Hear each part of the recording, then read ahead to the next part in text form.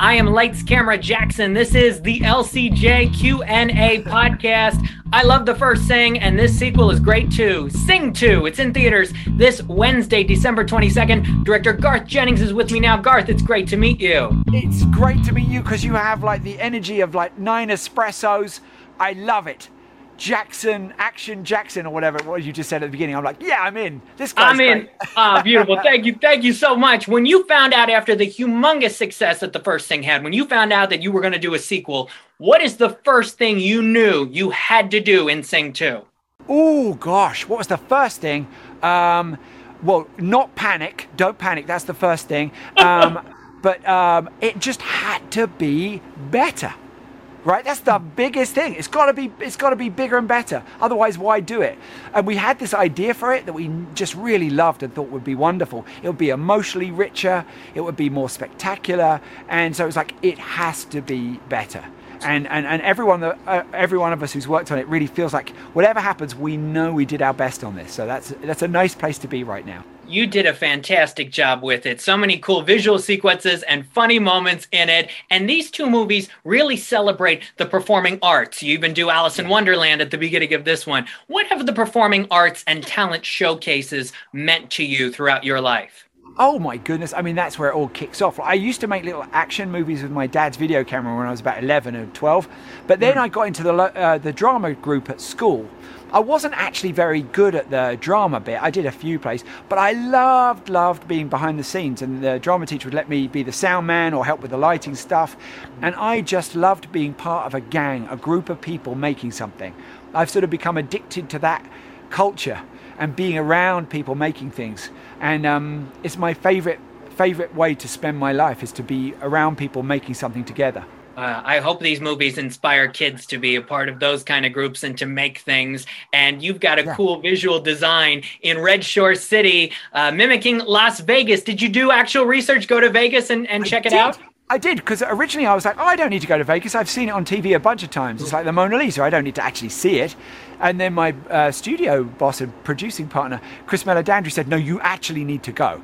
I'm from a tiny little town in England. So I went there for 3 days and we took a movie scout with us and scouted it as if we were going to shoot it.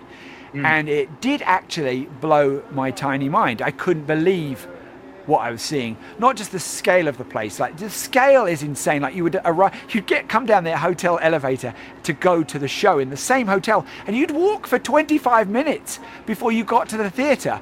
And I'm still in the same hotel. And that sort of stuff was like extraordinary. And then the shows, the Cirque du Soleil shows, were but I saw one called Car, which has like a production budget of $165 million and a stage that goes like 90 degrees. And by the end of it, you're like, wow! You're just like, so I just thought, wouldn't that be great? I now understand why taking the cast of Sing, which is all very small and broken down at the end, to that place would be awesome. I want to see them try and pull that off. Yeah. Oh, you're right that Vegas is a walking city. I went there a few years ago, and you're right. You got to walk all over the place. And I just saw an aerial TV program of amazing, absolutely amazing. What's amazing about these films is the music incorporation. How do you balance all the songs? And were you doing a lot of research over the last 5 years of what songs to include in this sequel? Yeah, I'm always listening to songs all the time, and some of that just my own listening will feed into what we're doing, but most of it is really there in the script and the early stages of the storyboard, because it has to serve the story. Otherwise, it's just a sort of pointless. If you're just looking for a kind of caffeine hit of music, it will never work. It doesn't sustain the movie.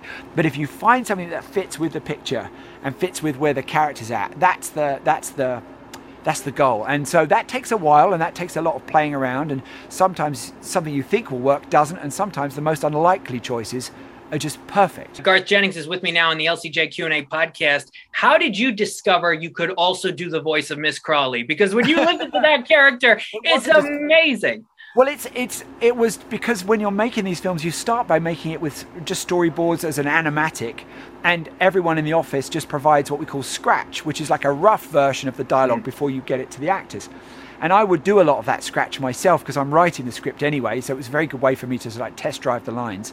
Yeah. And one of those voices was Miss Crawley, and it really just started as a kind of joke because I was trying to do something like, it's kind of like a failed, that SpongeBob voice, which is kind of like oh, come on, Patrick, is that kind of, that You know, that sort of like, it's really good. There's no shower at work. You know, that kind of voice. And it was like, oh, and if I just kind of, you know, make it go a bit more feeble and said, oh, it would just became Miss Crawley.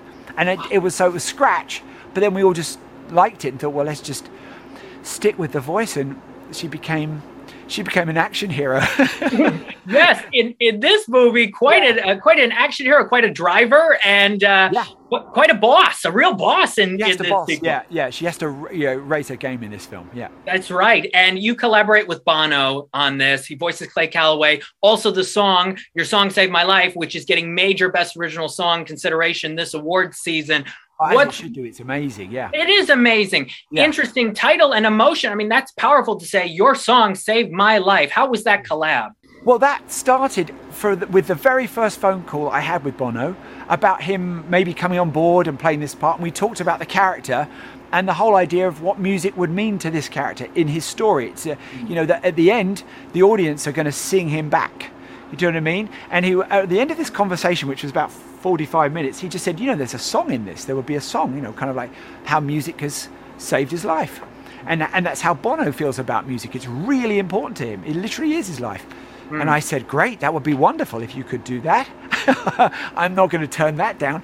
But I didn't think he would actually do it. I thought he was just being nice in the phone call because he was very enthusiastic. Mm. And then, a few months later, he had this song. It's like, here's the song. And it was perfect. That never, ever happens. It was great. Yeah, I still get goosebumps when it starts. It's an amazing song. And I've got Johnny here with me. Yeah, and there he is. Interestingly, in this film, you have Goodbye Yellow Brick Road. Last time, Taron Egerton as Johnny sang I'm Still Standing. I've always wanted to know, do you know if him singing I'm Still Standing in the last film helped Taron Egerton get the role of Elton John in Rocket Man? I'm just going to say yes, because I want my 10%, and I still haven't got it. And but you know what? I remember going to show David Furnish the original storyboard sort of animatic for I'm Still Standing, before we'd even animated it, to show them how we were going to use the song if they gave us permission. And they really liked it. And I remember saying, oh, we're going to have this great guy, Taron's going to be singing it. And they were, who's Taron? And I showed them a little picture of Taron. And so next thing I know, he's Rocket Man. So I'm like, yeah. No, look, it could be a coincidence, but it doesn't matter. I'm just thrilled. He's amazing. Yes. Yeah. That rendition was so good. He was so good in Rocket Man, and Sky Full of Stars in this is excellent. Before I let you go, Garth, Sing 2 is Illumination's first film in 2.5 years. Obviously, the pandemic contributed to some delays for the studio. What does it mean to you that this movie is sort of the comeback? It's getting Illumination back out there when it comes to movies, and with the timing for the holiday season. Yeah, it's all about, if people feel like going back to the cinema, if they feel confident going back to cinema, then we're there to reward that experience, to give them an experience that will be, joyful and spectacular. And I want it to be rewarding, because we've all been stuck inside for a long time. And I'm really relishing seeing this with audiences right now. There's a real, lovely sense of euphoria at the end of the movie that is a reminder of just how great it is to go to the movies with our loved ones. So I hope that that's what people get to experience this Christmas. Yes, that safe, shared experience with families. Already the preview screenings over Thanksgiving weekend were big bucks for Universal and sold out showings around the country. Garth Jennings, director of Sing 2. It's in theaters this Wednesday, December 22nd. Thank you so much for being on the LCJ Q&A today. It's my pleasure. Lovely to meet you. Great to meet you as well. I'm Lights Camera Jackson. Thank you for listening to this episode. For more, go to lights-camera-jackson.com.